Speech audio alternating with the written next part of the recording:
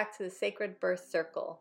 This is the first episode of 2023, and I'm so honored we got to start with an interview with Tomeka James Isaac. She's an activist who's working very hard in the area of maternal health, trying to help other families have better outcomes in honor of her son, Jace. I hope that you will enjoy this episode and share it with everyone you know. This is Anna Vick. I am with you here at the Sacred Birth Circle with our first episode. I am just so excited to have our guest today, who is somebody that I've been connecting with quite a bit lately as we both work in the maternal health field, trying to raise awareness about stillbirth prevention and just networking with other people in the community. I've heard her name a lot, and it's just so exciting that we get to have her here today to share her own story and also the work that she's doing. So Tomeka, say hello. Hi, I'm Tomeka Isaac. I am the co-founder of Jace's Journey. I am located in Denver, North Carolina, and Jace's Journey was an organization birthed out of our experience. It is named after our son, Jace, who we lost in 2018. And that's how I got here. That's how I got into maternal health. That's how I met Anna and got involved with PUSH and all the things. So I'm really happy to be here. So thanks, Anna, for inviting me to be the first live for 2023. That's exciting. So just happy to be here, and I'm looking forward to sharing our story with your audience. Thank you so much. We're both from North Carolina too, so we'll have to get together. Honestly, like, the reason for doing these for me is that we were just talking about it. We go to these events, these councils, these things that are run by the government that discuss issues pertaining to maternal health, and they don't include the voices of families often. And so I feel like it's just as important. A lot of my podcast has special guests that are doctors and that are researchers in this field, because I do think the research matters. But as I'm also in this as a parent myself, I've come to see that a lot that gets discussed is not truly what is going on, for families. Like, the research is not fully complete, first of all. The data collected is not done properly at this point. We're all advocating for like the Shine for Autumn Act right now, because unfortunately, when you lose a baby, the first thing that happens is you get all these options. And sometimes I got discouraged about autopsy, and we'll discuss about your case, what you guys ended up doing, but I didn't have any reason. I have a cause immediately following my son's death. Everything looked fine. My son Owen was perfect. I was perfect. I had perfect pregnancy. So we were just in shock and disbelief. We didn't understand what was going on here. So I was trying to do my own research, trying to figure this out. The doctors were not helping. They were basically presenting barriers themselves. So I didn't know what to do, my husband either. So we continue to have more babies, try to have children. We did lose another miscarriage after. Then we had my rainbow baby and a very high risk situation. And so finally, 6 years later, I got the cause of my son's death from a placenta pathologist, which is a specialist, which not everyone has access to nor knows about. And so I finally found, what caused my son to die, which was cord compressions. And I'm going back now because I want this to be input correctly into the data. And I'm actually having to fight for this to be done, because for some reason they don't want to go back, but they will for any other person who dies. Of course, if you get new evidence, you want to have accurate data. And I'm saying this is important to me. This needs to be in there for the record for research. So I already know that, like, from my own personal experience, it's incorrect. But also, as you lose a child and you're looking for reasons and what happens, and you start to blame yourself, and then you're like, well, I don't really see myself in the data, like, and what they say is causes and things like that. So there's a reason we have problems, and it's because they're not listening to parents and they're not involving us. So for me, having someone like yourself, not only are you unfortunately in my shoes as well, losing a baby, but you're also in the community now and you're hearing a lot of stories. I think, you may not have a PhD, but your experience level, unfortunately, is way higher than those people even, so I think our voices are much more important in that sense. So I just wanted to let you share your story a little bit of how your pregnancy was, and, you can share as much or as little as you want for that. Okay. Well, I say we do have PhDs, right? Because that lived experience is something that nobody else can get. Like, regardless of how much education you have, we have an experience that is our own, like regardless of what it was, regardless of the situation. Yeah, there are similar stories, but our stories are our own. And I think that's why it's so always so important for us to share our stories, because yes, you're right. I talk to a lot of people and I've heard a lot of stories, but our story again is, it always seems like you're still on this little island by yourself, no matter what it is. And, you know, just like you, I thought I was having the perfect pregnancy, right? Just, you know, a little backstory. It took us a little while to get pregnant. I got married when I was 38 years old. And, you know, we didn't try right away, but like between 39 is when we were like, okay, we're going to start trying to have a baby. And it actually took a little while. I actually had gone to a reproductive endocrinologist to like do some testing. But, you know, for me and my husband at the time, it just didn't feel right for, you know, us. So we didn't go through with IVF or IUI or any of those things. And we kind of just kept trying at home or wherever. No, we just kind of She was trying, guys. She did a good try. And, you know, eventually we got pregnant. So we got pregnant with Jace in 2017. And I had a really good pregnancy. I was immediately told I would be high risk because, again, I was 38 when I got married. So now I'm 40. You're going to be you're considered high risk for preeclampsia, and we want to put you on this low dose of aspirin because it helps prevent preeclampsia. I'm like, okay, cool, you know, whatever. And I had gone to my regular OB, so my annual pap smears, all those things, same doctor. I was like, oh, this is perfect transition. Been going to him for years. But like my specific OB had like taken on some management role at the hospital and wasn't there as often, but it's a clinic. So they're like, well, we want you to see everybody anyway, because we don't know who's going to deliver your baby. And, you know, this is my first, you know, pregnancy. And, you know, we were ecstatic. Like we were just super excited. And, you know, we found out it was a boy. We, you know, did some genetic testing, like what trisomy at, you know, 13 and all those things. So we did some of those things and everything kind of checked out. And they told me, you know, part of me being high risk would be like my ultrasounds would be done at maternal fetal medicine. But other than that, that was really all they said. And my pregnancy was good. I didn't have any morning sickness. So I was super excited about that. I didn't really gain a lot of weight. I probably gained about maybe 30, 40 pounds at the most while I was pregnant. And it was smooth sailing. Like we were living our best lives going. I was just sing You Are My Sunshine every single morning to him in the shower. And it was really good. And at about 35 weeks is when I started going to the doctor every week. Well, I think I literally had just started that. So we were going to the doctor every week. And at 35 weeks, was just a regular appointment. And during that appointment, they were like, well, he's measuring a little small, so we want to send you to maternal fetal medicine and an ultrasound. So I immediately go to maternal fetal medicine. I get this ultrasound, and he was blocking the umbilical cord what's in my records. He was blocking the umbilical cord, and they couldn't get a good reading. So they couldn't really determine why he was measuring small, what was going on with the umbilical cord. But you have another appointment next week. We'll just, you know, follow up next week.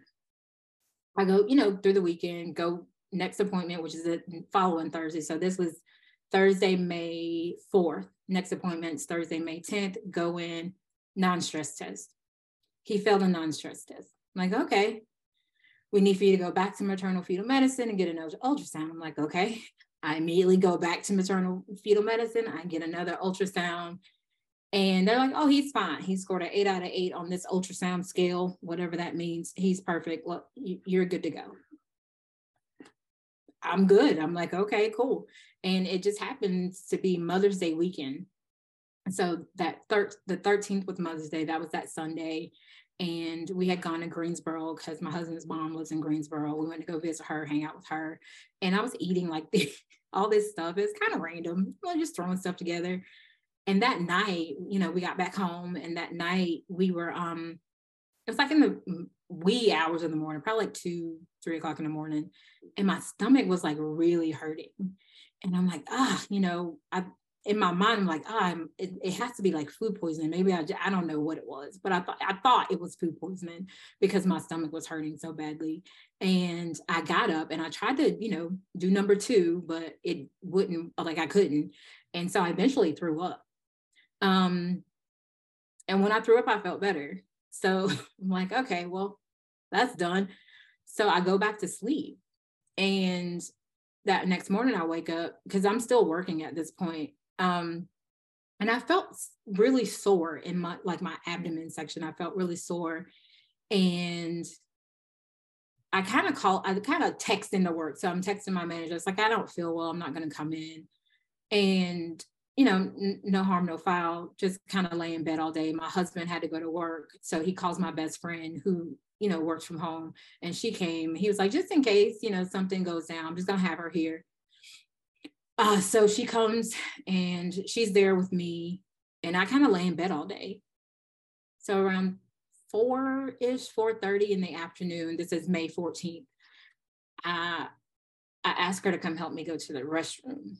So she comes up, I'm trying to get up out of bed, still feeling the soreness in my abdomen. And when I stood up, I passed out. So I come to, and I'm laying on the floor, of course, and she's on the phone with 911. And she's like double fisting, like she has the phone with 911, then she has the phone with my mother. My mother, she puts the phone with my mom to my ear, and I'm talking to my mom. My mom's like, hey, do you know what day it is? And all these things. Ambulance comes, they scoop me up, they take me, rush me to the emergency room. I get there. By the time I get there, Brandon's there. Brandon's my husband. If I didn't say that, Brandon's my husband. He's there. A few of my family members are there that are local, and some friends. So we're all kind of there. I get there. I'm admitted into the ER. I'm admitted to the ER at 6 p.m. So I'm sitting there, and I think they do a Doppler. I have no idea. I'm lucid, like I know what's going on, but I'm also not in the position to make any type of decisions for myself. So they come in, I think they do the Doppler, and we wait, and it gets quiet and we wait.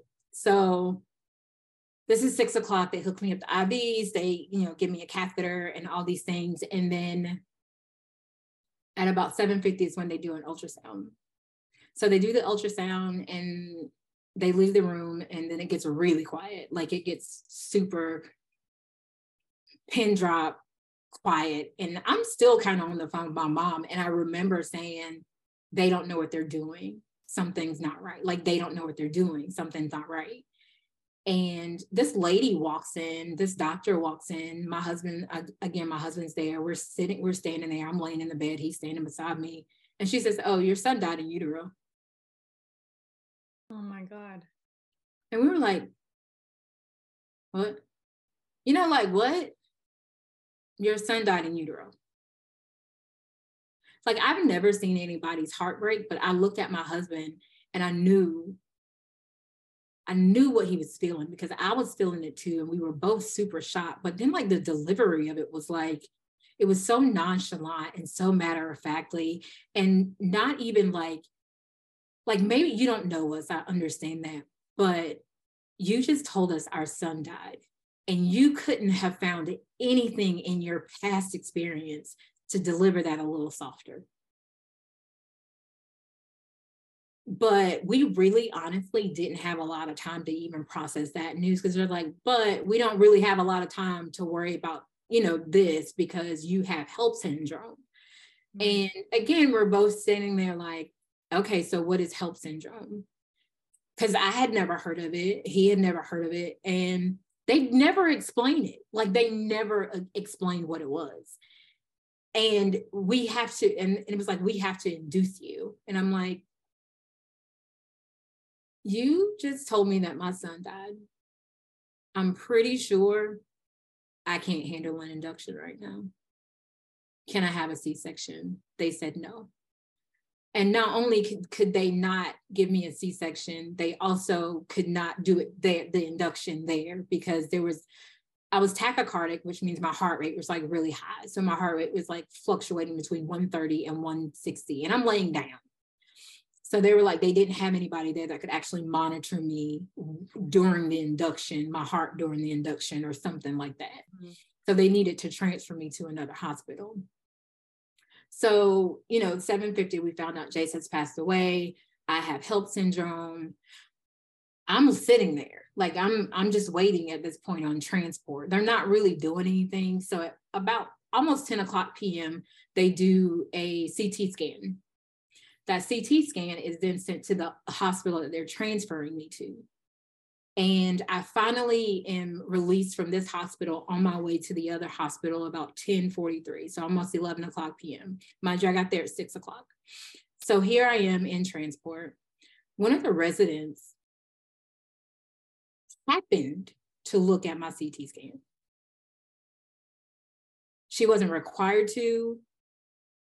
She told me, she was like, Tomeka, it had to be God, because there was no reason for me to look at your CT scan. Like there was just something in my spirit that told me to look at it. So when she looks at my CT scan, she realizes that I'm bleeding internally. And I've been bleeding this whole time I'm sitting at the hospital. And she calls back to this ER and she says to them, did y'all know she was bleeding internally? And of course they didn't, because they literally had just done the CT scan. So they were like, she needs to go in emergency surgery. Y'all need to turn the lights on. Y'all need to get her here now. And she needs surgery right now. So I have no idea any of these things are happening in the background, because I'm in the back of the bus, right? Like I'm in the back of the bus. I don't know about the blood. I don't even know about the CT scan at this point. So they wheeled me into the operating room at the other hospital, and a nurse, a doctor, I'm not really sure who it was, whispers in my ear, and she was like, hey, we're getting ready to give you a C-section. And I remember being kind of puzzled, because I was like, I just kind of asked for that. And they said no. So they, she tells me this, I have that thought, and then they put me to sleep. Turns out I had a liter of blood in my stomach and a softball size blood clot on my liver. And HELLP syndrome, for those people who don't know, is hemolysis, elevated liver enzymes, low platelets. So I'm bleeding internally, but I'm also not clotting. And this softball size, this blood clot that's on my liver is close to rupturing. So I'm like bleeding like water. I have blood in my stomach. It's pouring. Like they literally have to pack me with sponges to try to stop the bleeding. And they ultimately kept me open because they didn't know how to stop it, and they didn't know when it was going to stop. So they kept me open. They cut me, they take Jace out, and then they packed me with sponges. I coded one time that night. The doctors were like, we don't know why she's still alive, and we don't know if she's really gonna, we don't know. Like we've thrown everything at her that we can. We don't know. If she wakes up, so this is Monday night into Tuesday morning, if she wakes up, it probably won't be until about Thursday or Friday. And that's if she wakes up at all. So, here's my poor husband. My husband has found out that he lost his son, and now, he's making decisions that may or may not save my life. Like, what do you even do with that? And, you talk about like autopsies. We didn't have a chance. Like we didn't have a chance to make a decision on anything. I have no idea if anybody asked. So no, we don't know specifically what Jace's cause of death was. We've had conversations with a midwife, a couple of midwives, and it's like, it sounds like it may have been placental abruption just because of the amount of blood in your stomach, but no, real facts about what happened. The OB office that I had gone to, for at least 10 years, 7 to 10 years, never heard a word from them. during this, I know they called them because they had to get my medical records because it was a different health system that I ended up being a part of or going to. So, here in Charlotte, the area, it's Atrium and then Novant. So I was a Novant patient and then ended up being transferred to an Atrium hospital. So, from, that medical connection, I don't even think they had connected their records at that point. So they had to call and get them. So I have no idea what Jace's ultimate cause of death was. And nobody's ever offered that information up. So, I wake up that Wednesday. So I surprised them all. I'm a Taurus the bull, if that tells you anything about me. And when I woke up, I wore glasses, contacts, and I couldn't see a thing. And I'm also intubated. So when I first wake up, I'm intubated and I have mitts on my hands. Apparently, I tried to pull that whole tube out. Sounds just like me. So they put mitts on my hands, and I remember waking up and my mom looking at me, who of course was in Tennessee when all this went down. So I wake up, my mom's there, and she looks at me and she asked me if I want to hold Jace. And I shake my head, but I'm trying to also tell them that I can't see. So I can't talk because I'm tubed, and I can't see because I don't have on contacts or glasses, and they're not in the room. So I'm like kind of playing charades with them.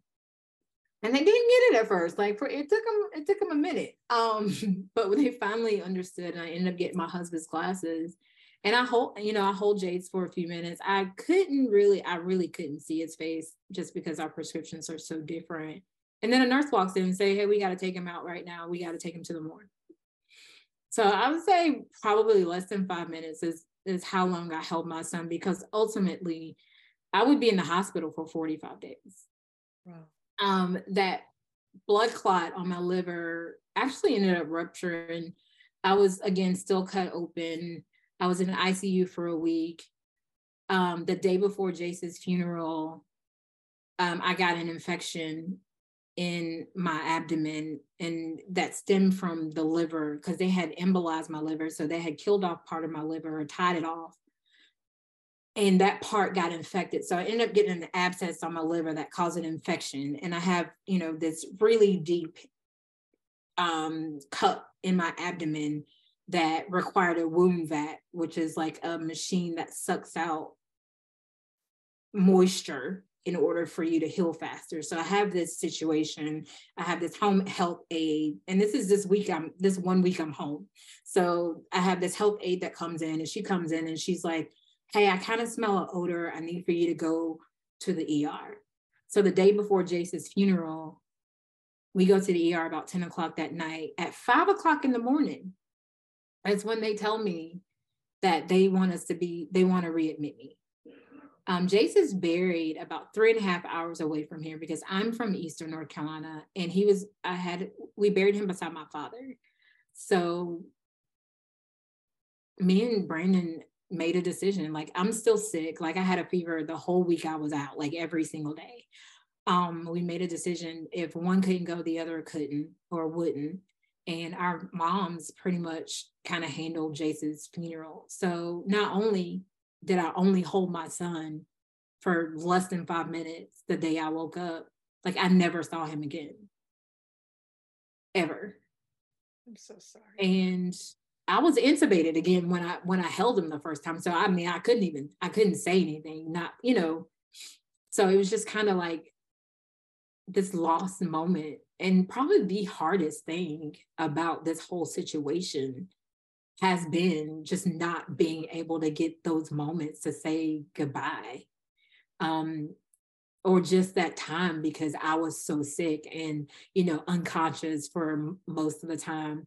I'm really thankful though that night, when they delivered him, that Brandon was able to spend a lot of time, holding him, and my family was there and they were able to hold him and love on him and stuff. But, that was something that was stolen from me. So when I finally was released from the hospital, I was just looking at my medical records. And when I was in the ER, one of my friends asked me, she was like, "Mika, have they been doing urine samples on you?" And I remember in that moment saying, no, you know, just like, yeah, no, I don't think so.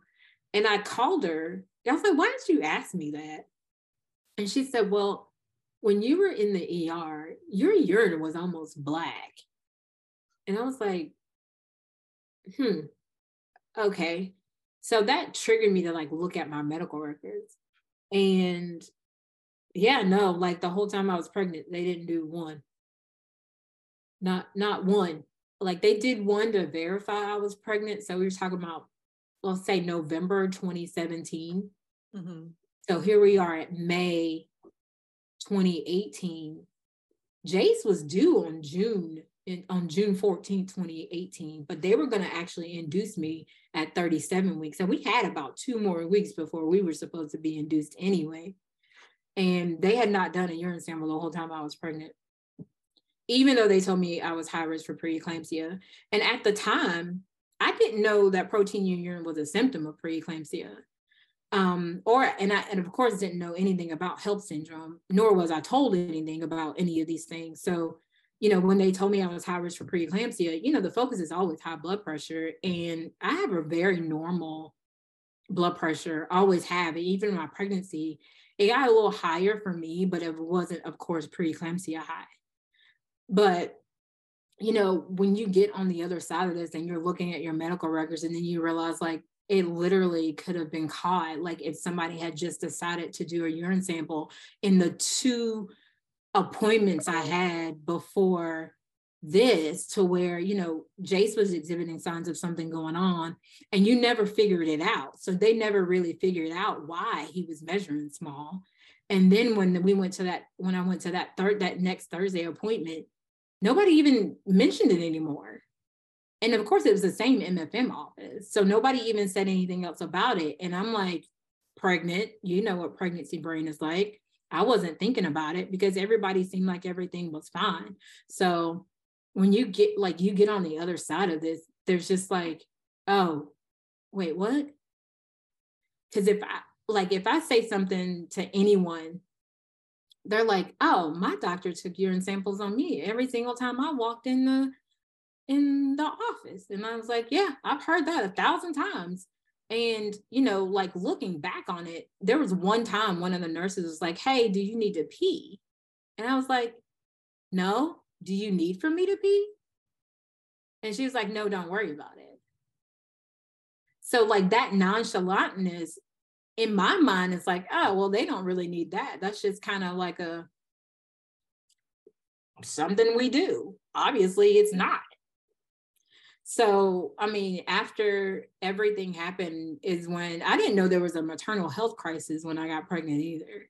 So just this experience opened my eyes to all these other things. And then when we got on the other side of it, we were just like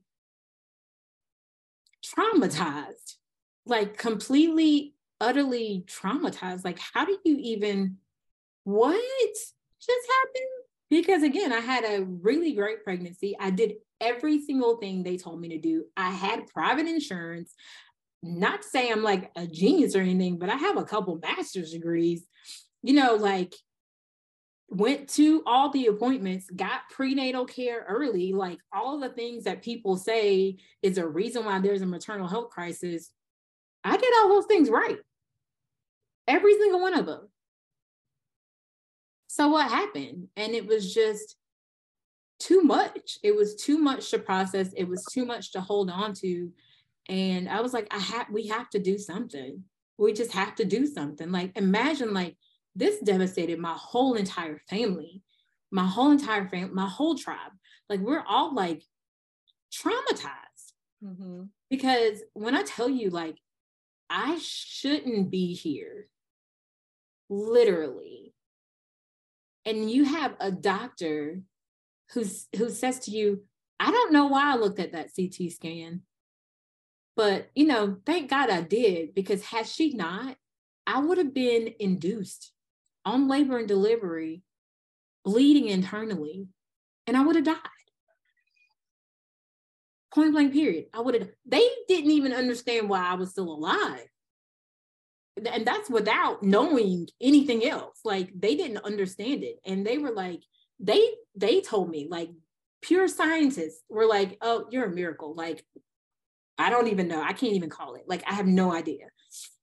But thank God I was at a teaching hospital because I don't know. Because she pulled in like two of a couple different organizations within that hospital to try to figure out how to save my life. And had she not done that, I would not be here to share Jace's life or his story. And that was one of the reasons why we started Jace's journey. It was like, you know, his death is not going to just be that. Like, our story did not end that day. His story did not end that day. And people will know who he is, and his name and his story will change or save somebody's life at some point. And that's really why we started Jace's journey. And I'm here for it. Like, you know, I've met some amazing, amazing people in this space that nobody ever wanted to be in.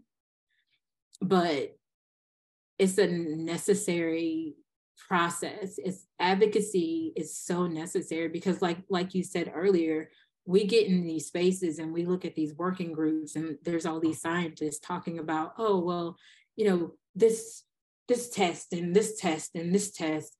And when the true thing for me is humanity. The true thing for me is, how is this affecting people?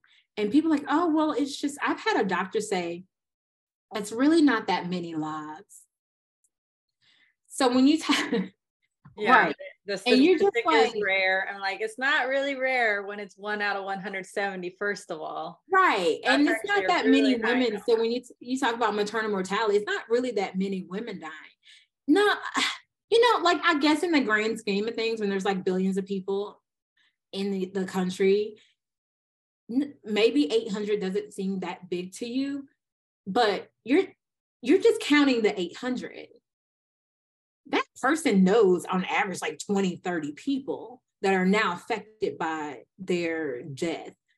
So no, it's not just those people. And to me, one person is enough, especially when 80% of the deaths are preventable. Just like with stillbirth, like,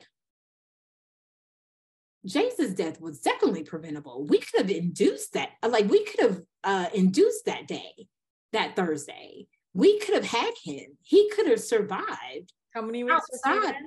Huh? How many weeks was he at that appointment? 35. Oh, yeah. You know what I'm saying? So it's not like, yeah, they take out babies it just happens. Like 30 weeks if they notice a problem, you know. Yeah, like, you could have totally induced me that day and gotten him out and, you know, given me steroids and done all those things. Had you been paying attention to what you were doing, had you talked to and connected the records that you're supposed to connect, you know, had you holistically looked at what was going on, had you done the testing you're supposed to do. And, you know, we talked last week about ACOG's recommendation for urine samples. Which actually, it came out the year before you. I was just looking at it. It says 2017. Yeah, and I wonder everyone, because I had a baby before you. My first was in 2011, right. And I do remember 2011. That was routine. We'd got that, but I don't know that I remember it after in my last pregnancy. I did have high risk though, so they probably did a little extra. But yeah, it's weird how all of a sudden they decide we don't really need to be. Yeah, we don't need this anymore. And since we posted some of the things that we did for Push last week, I've had a couple women reach out to me and say, hey, this happened to me too. Like, they stopped doing urine samples. I think the caveat people need to realize is I was high risk. I wasn't low risk. And that verbiage is, you know, based on, that summary is based on low risk pregnancies, but I wasn't. You know what I mean? Like, at a minimum, you should be doing a little bit more. Because you told me I was high risk. I didn't tell you I was, because I didn't have any pre-existing conditions. You know, like I said, my blood pressure has always been fine. I'm not diabetic or any of those things. So I didn't have any pre-existing conditions. You told me I was high risk. And then what? What baffles me is like the high risk situation versus low risk. If you look at the causes of, or the risk of stillbirth, who has more risk?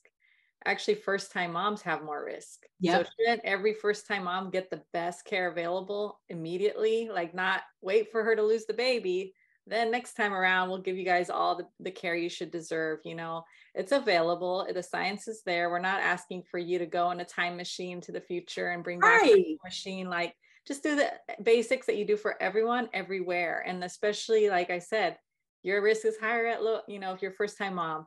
It's also higher right now if you're a Black mom. So, I mean, there again, you could have gotten more care for that. I don't understand it. I feel like the risk thing is just nonsense. Like, we shouldn't call it low risk or high risk. I think that's more for insurance purposes. Like, Yeah. oh, the high risk, yeah, you can do this and you can, anything you need, the scans, we'll go ahead and Right. Anything extra you need. but yeah. if you're low risk, no, you're not, you don't qualify for this care yet, you know? Which is so crazy to me. But like, there's not really even a standard protocol for someone who's high risk, let alone other than the fact that your ultrasounds are done at maternal fetal medicine.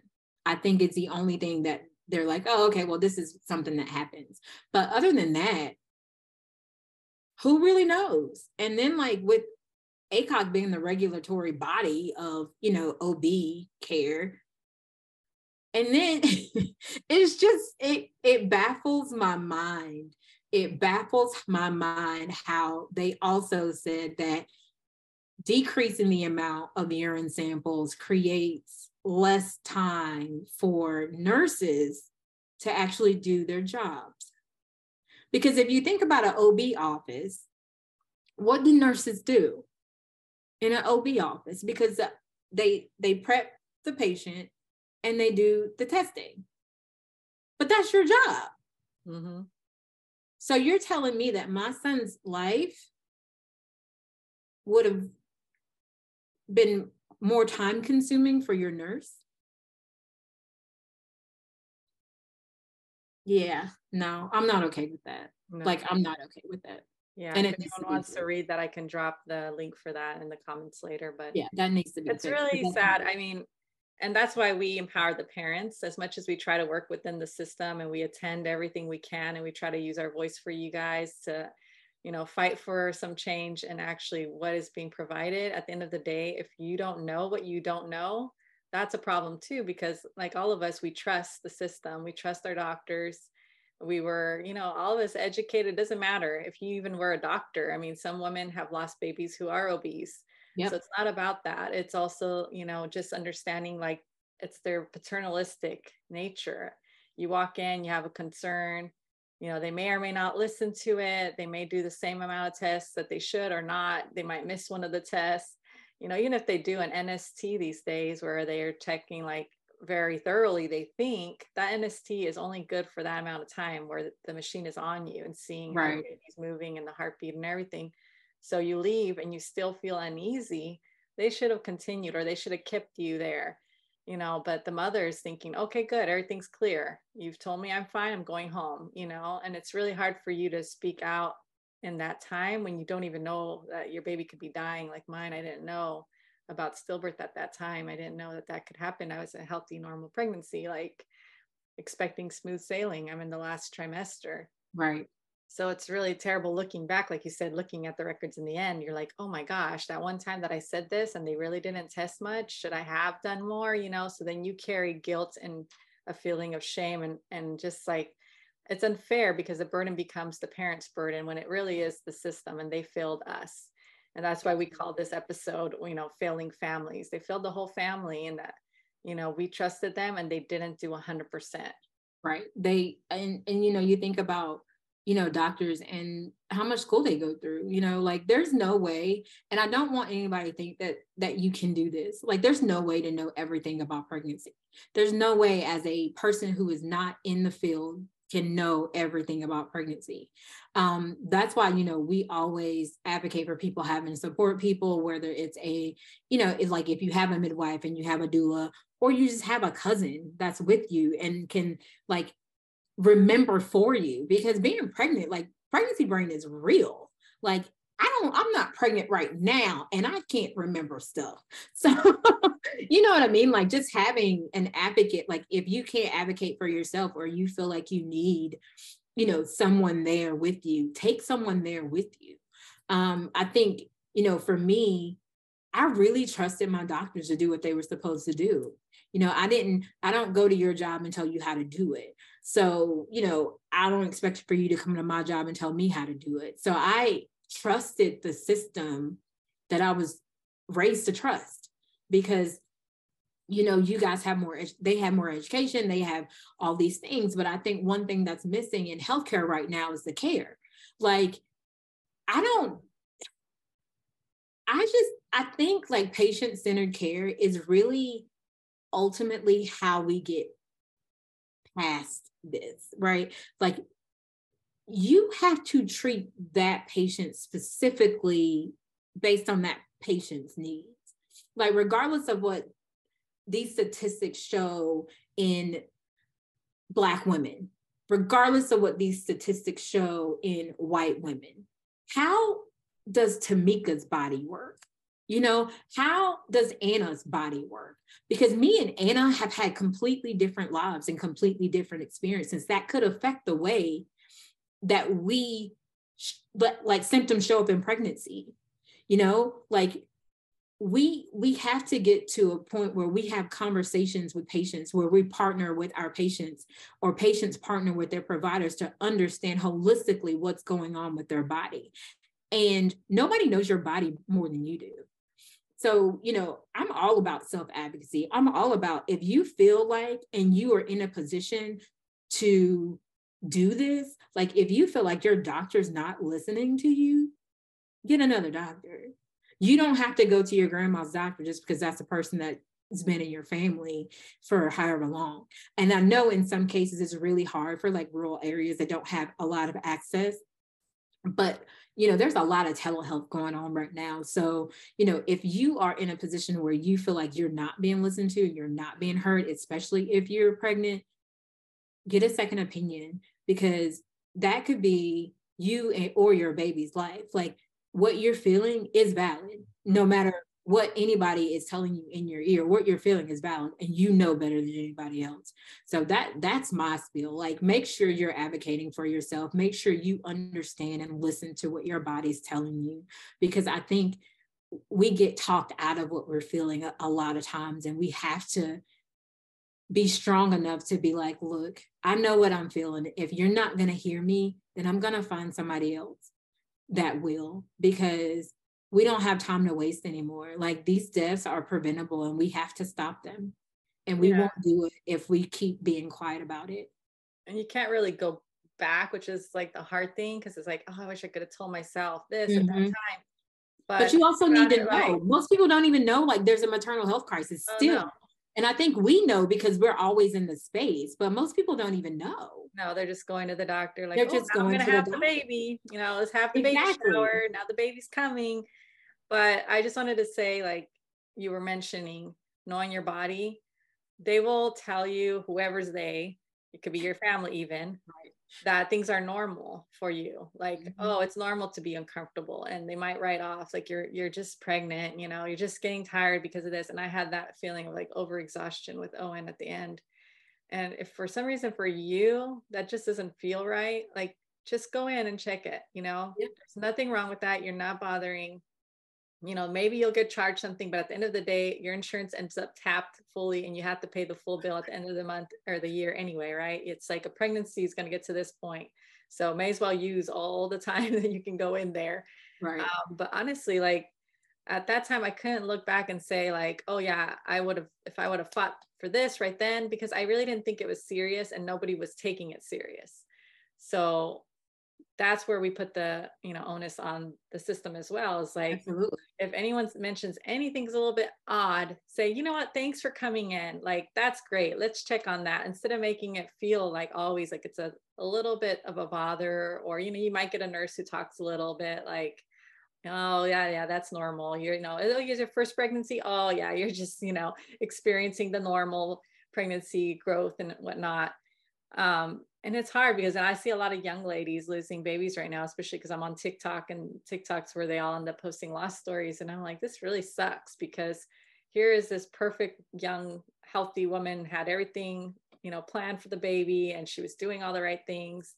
And at the end of the day, some of them do voice concerns, like with fetal movement change, and they just don't get heard because of their young their youth, and people look at you Yeah, a certain way. like, where do you win? Like, how do you win?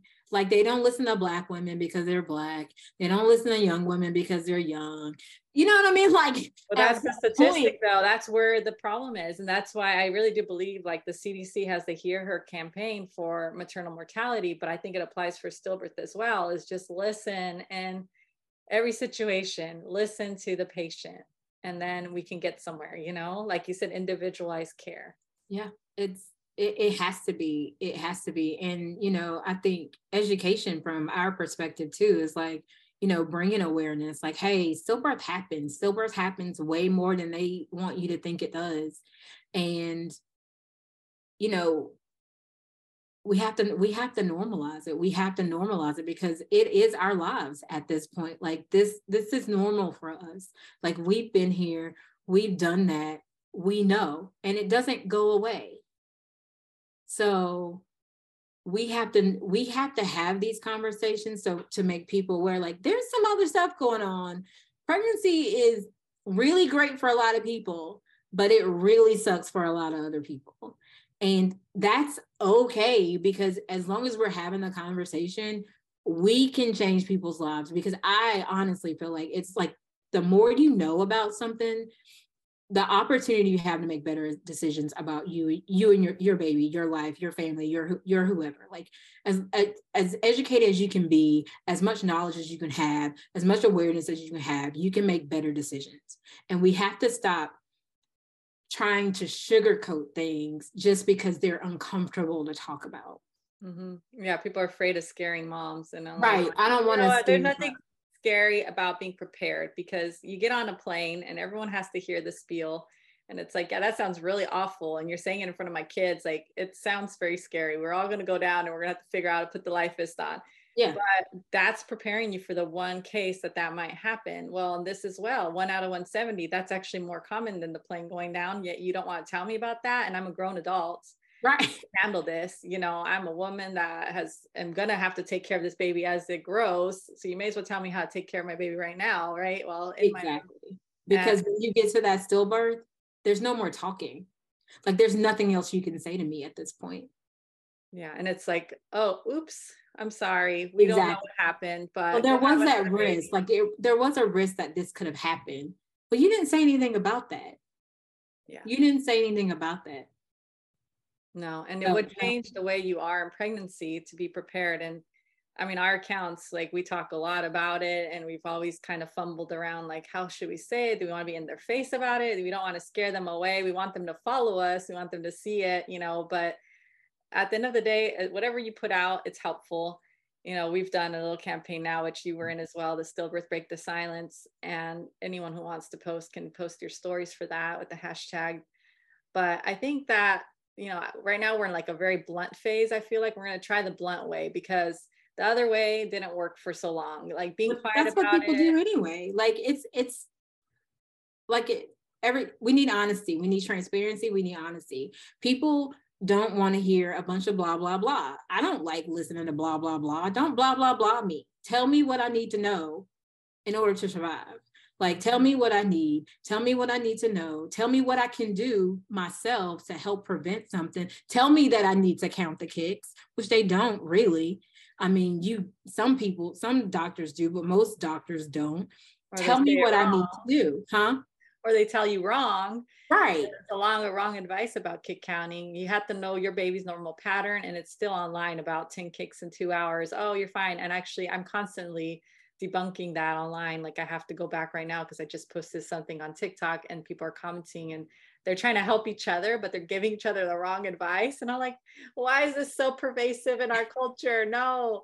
So we're still not there. Nobody really knows what counting means, and getting a more normal pattern of your baby, because every baby's different. There's no minimum for, oh, your baby's fine if you got those 10. No, because if your baby normally has 30, all of a sudden 10 is a bad sign for you, So it's getting into the culture too. And also, like, for us, this break the silence thing, I think, has been powerful for other parents, because they see it and they realize there's no, you shouldn't feel guilty. You shouldn't feel like the stigma that I can't share my story. I can't talk about my baby. I can't talk about what happened to us, because you feel guilty about it.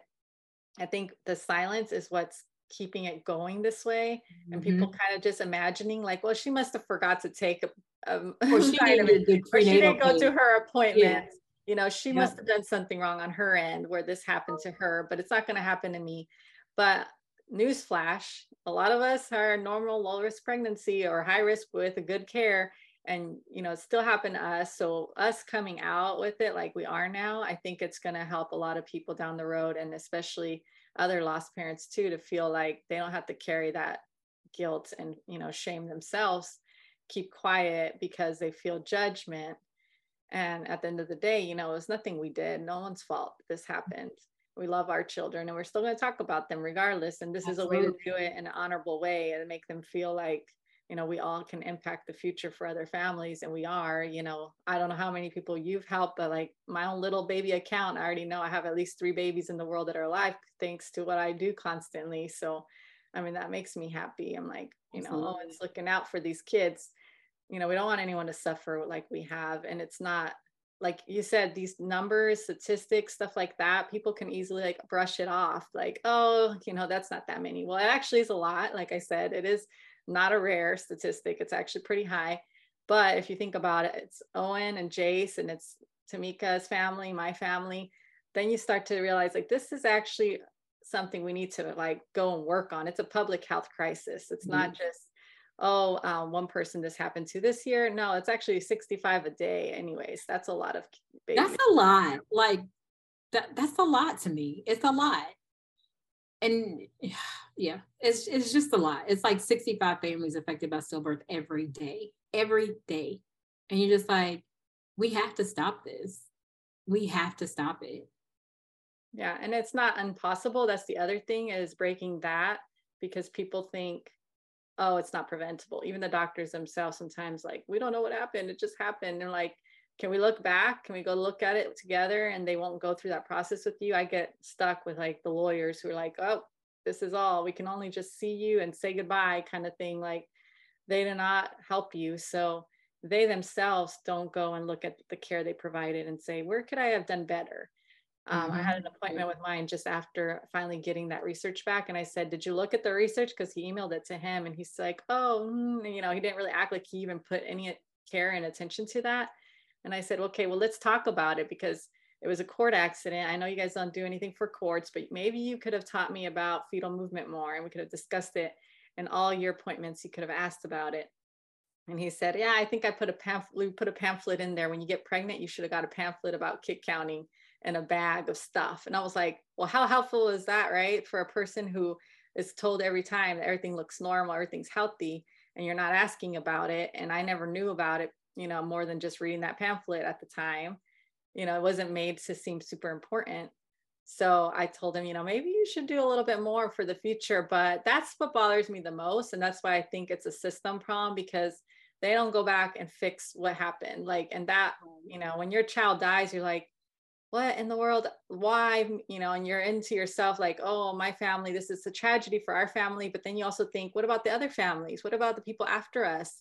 I can't live with that. I don't want someone else to come in here and get this bad care and not have their baby with them. So of course we want to get involved, you know, we want to go back there and tell them and educate them. And if they're not willing to hear us and involve us, like we're saying in these meetings and everything, we're trying to be a participant, and they only want to theorize about it, well, that's a big problem.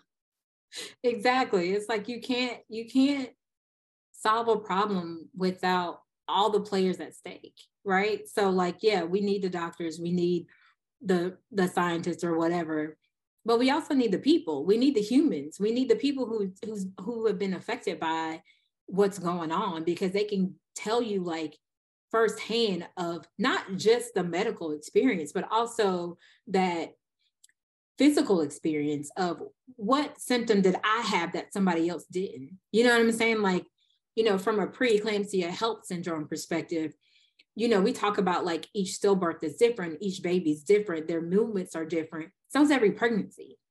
There's no pregnancy that's exactly the same. So for you to use data about pregnancies and use everything exactly the same is a disservice to the patient, point blank period, because My pregnancy was completely different than yours. I didn't have morning sickness. I know people who were sick the whole time they were pregnant. So every pregnancy is different. There's no pregnancy that's the same. No. And we have to start working that way. And I think like the sugar coating, I think is really sad. Like it's almost like we just want women to keep having babies. So let's not worry them. But we can't even protect having babies. we could get into this right here. No, but do you want to? You could go there. I could go a little longer, but the thing like is, we can get into this because don't set up women. Like the thing is, I gave that out in my speech for the big push because I felt like that was core to the reason my loss happened is the way I was raised as a young girl, to listen, to obey authority, to never really question. I didn't have a voice in my household or outside until I became an adult, which is like later in life, you're going to college and you're still following direction. You're still listening to professors and doing the work that they want you to turn in. And you don't really ever get transition and taught how to become this mother that has to now advocate and like speak for your child and push back, give the pushback that is needed. And you don't realize you need to be doing that in that situation. Because again, you feel like it's that same imbalance of power where they're the authority, they have the lab coat on, they're in charge, they've gone to school, they know more than you. So just listen and follow directions and do the right thing. So that's why I'm raising my daughter very different. I'm like, she could talk back all day long because I'm putting her out in the world prepared. You know, I want her to be out there like, no, this doesn't feel right to me. I'm questioning this, you know? So that's part of my spiel. I'm a feminist, but I think it's important to give everyone, you know, opportunity at home and outside, just like you have a voice. You go into your appointments, you have a voice, you know, they might say everything looks fine, say, well, but I'm not so sure. Hold on, you know. Right. But being, you know, I think, you know, it's important to also feel comfortable in that space too, to be able to do that because, you know, there's that stereotype about Black women being angry and all these things. So, you know, we go into it and some of us try to police ourselves whenever we have those conversations. So it's not like, oh God, here's this Black woman, this angry Black woman again, complaining about this, and this. So, you know, yeah, forget that. No, that's big. I mean, that came into play with Charles Johnson and his wife who passed away, Sarah Johnson, where he felt like he couldn't really get irate as he should have, possibly where he felt like he wanted to, but he was like, but I have to back down a little because then they're going to kick me out of here and I want to be with my wife.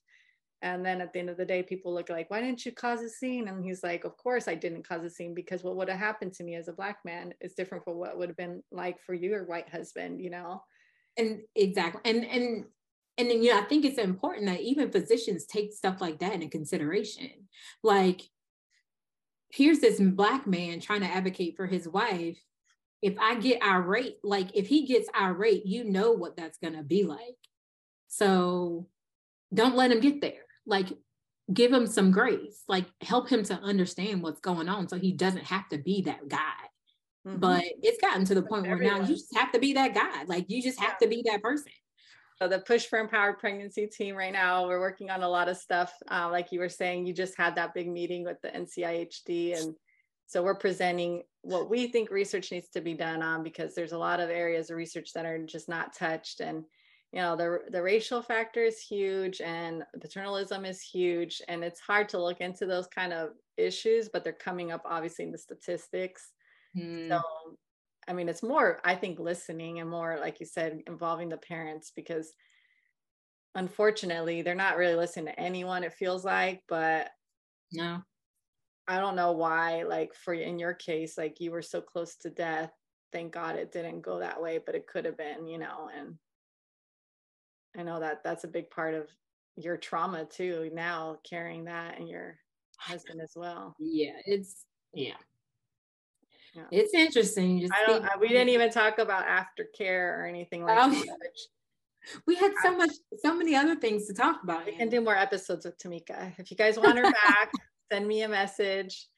We'll come back and we'll do an update on Tomeka and everything that you're doing with Jace's journey too, because I think it's important to have local resources, and you're in North Carolina. So if anyone unfortunately experiences a loss or you need help as your pregnancy is going, make sure you reach out to her. I don't know if you want to share a little bit more about what options. Oh yeah. So you can connect with us on Instagram, Facebook.